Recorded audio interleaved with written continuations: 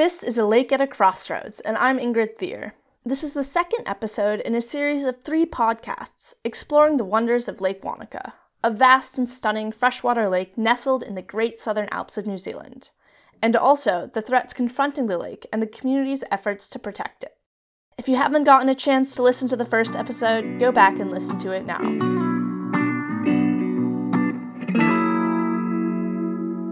Before diving into Lake Wanaka, let's take a trip up to the North Island of New Zealand, to the lakes of Rotorua and Taupo. Like Wanaka, these are large freshwater lakes, though not located in an alpine region. Unlike Wanaka, however, they would not be considered pristine. Over the past 100 years of human settlement in the surrounding areas, the combined impacts of urban development and agriculture have made their mark, leading to soupy green messes in both lakes.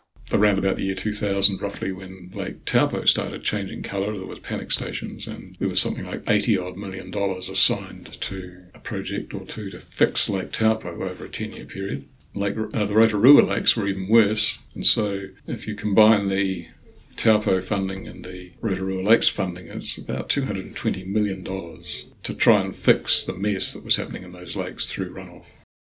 That was Don Robertson, a resident of Wanaka and head of the Guardians of Lake Wanaka, a group in charge of preserving the quality of Lake Wanaka's water. Clearly, there are bodies of water in far worse condition in New Zealand than Lake Wanaka. So why should we pour resources into protecting a lake that is widely considered to be pristine?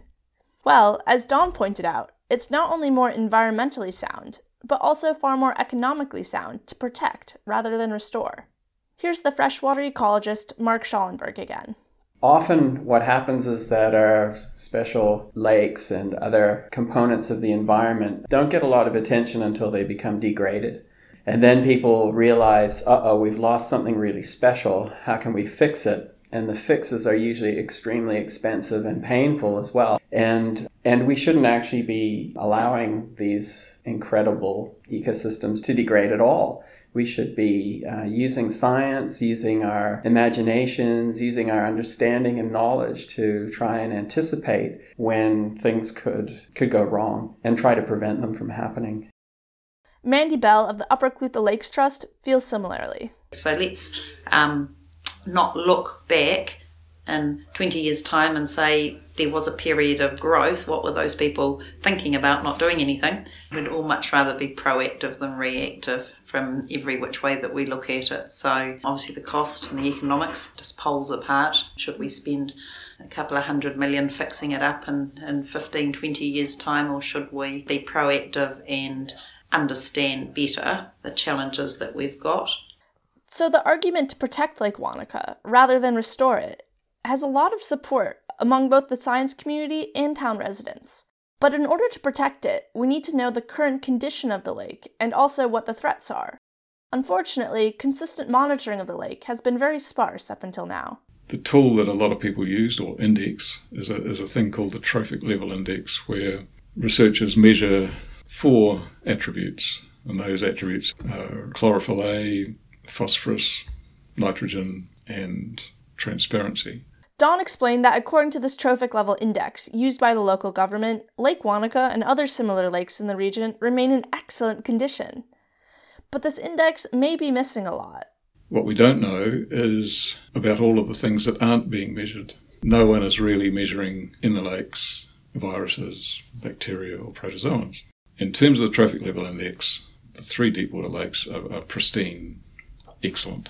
But in terms of what they're not measuring, we don't know. So that's an issue. We don't actually have good long-term data sets. We're only starting to get some good information, some reliable information about the state of the lakes. And so good monitoring information is essential to understand what's been going on, what's the state, what's the trend that's happening in these lakes. So I've been driving that quite hard with the authorities who are supposed to be looking after the lakes, that they need to raise their game in terms of how they monitor these lakes, both in terms of the frequency of monitoring, the chemical methods they use, because lakes that are so pure have particular challenges in terms of measuring the chemical constituents of the water. And it's tempting to just say, well, if the levels of nitrogen and phosphorus are so low, then we obviously don't have a problem, so we don't need to worry. But what we want to know is there a trend? Are they trending upward? And if these lakes are really sensitive, then maybe even small changes in the nutrient concentrations could lead to big changes in the way the lakes function. Moreover, longtime resident John Darby has serious doubts about the actual state of Lake Wanaka. You may recognize his voice as that of the lake from episode 1. So it all comes back to, what do we really mean by a pristine lake? It's considered a pristine lake, but it's far from that, in my opinion. It is infested with Lagrosphysum, an invasive lakeweed that smothers out the native lake vegetation. And the lake is also infested with a diatom, sometimes called an algae, but more commonly known as lake snot. In 2013, the Otago Regional Council reported that the nitrate, nitrite and nitrogen levels in the Great Matukituki River were more than double the national standard, and that the E. coli count also exceeds the proposed new standards. As far as I'm aware, absolutely nothing has been done about this. And then you have examples like one that just recently occurred this year, when a scientist working with the Citizen Science Project with children discovered raw sewage being drained into the lake with consequent high levels of E. coli in one of the most favoured swimming areas in the lake. That had been going on for 7 years, and nobody had picked it up. This lack of knowledge about the past and present conditions of the lake has an interesting psychological side to it as well. Here's Simone Langhans, a freshwater ecologist currently based out of the University of Otago in Dunedin, New Zealand, and affiliated with the Basque Centre for Climate Change in Spain.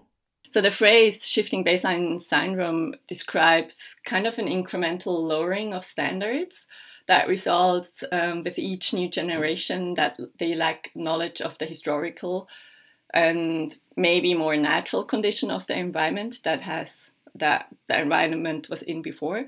So each generation defines what is natural according to their personal experiences, right? So with each generation, the expectations of various ecological conditions, they shift towards being less natural. So the result is that our standards in general are lowered, and sometimes almost imperceptibly. Because Lake Wanaka is still in a quite pristine condition, I would say, although there have been some changes, which is a good time to capture the baseline before it starts shifting.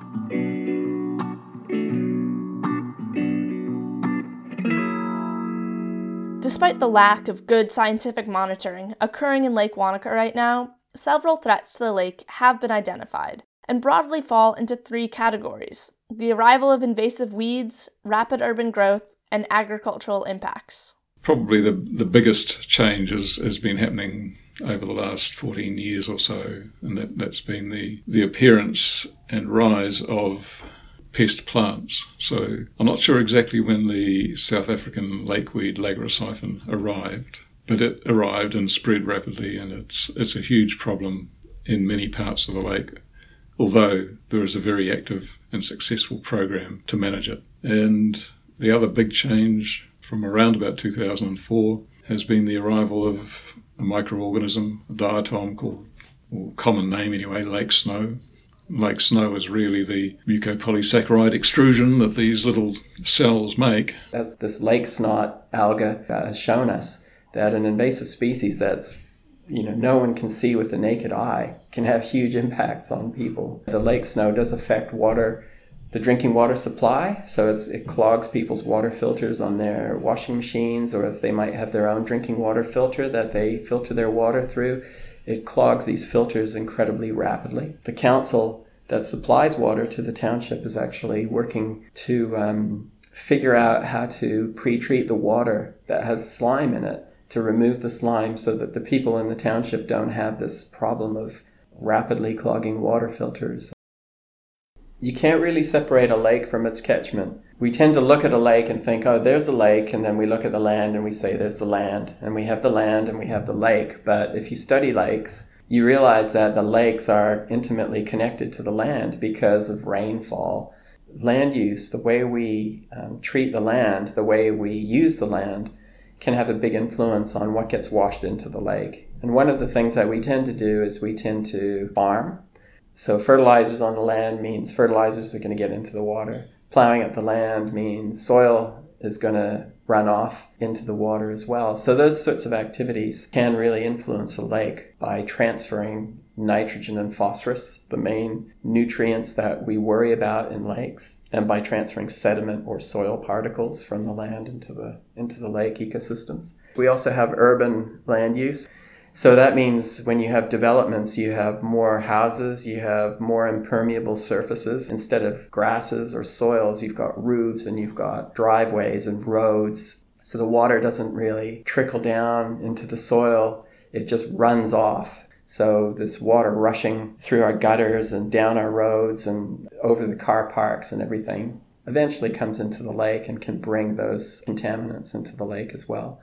So basically, we've got this really awesome lake that is special both in the objective sense from an ecological perspective and also subjectively from the perspective of the community and visitors. But the irony is that that very specialness has drawn thousands of people to it, creating new problems and augmenting old ones. Now the question becomes, can the lake and its amazing qualities be saved for future generations to enjoy? And if so, how? Well over 50 years ago, it was a village. Now it's a town, but it is growing so fast that before too many years, it will be a city.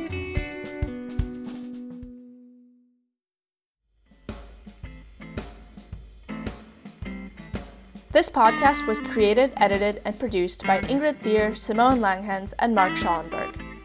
The music was created by Chris Selbach. Many thanks to Don Robertson, Mark Schallenberg, Mandy Bell, John Darby, and Simone Langhans for taking the time to talk with me. This work has been made possible through the support of the University of Otago in New Zealand, Williams College in the US, and the Marie Curie Fellowship from the European Commission.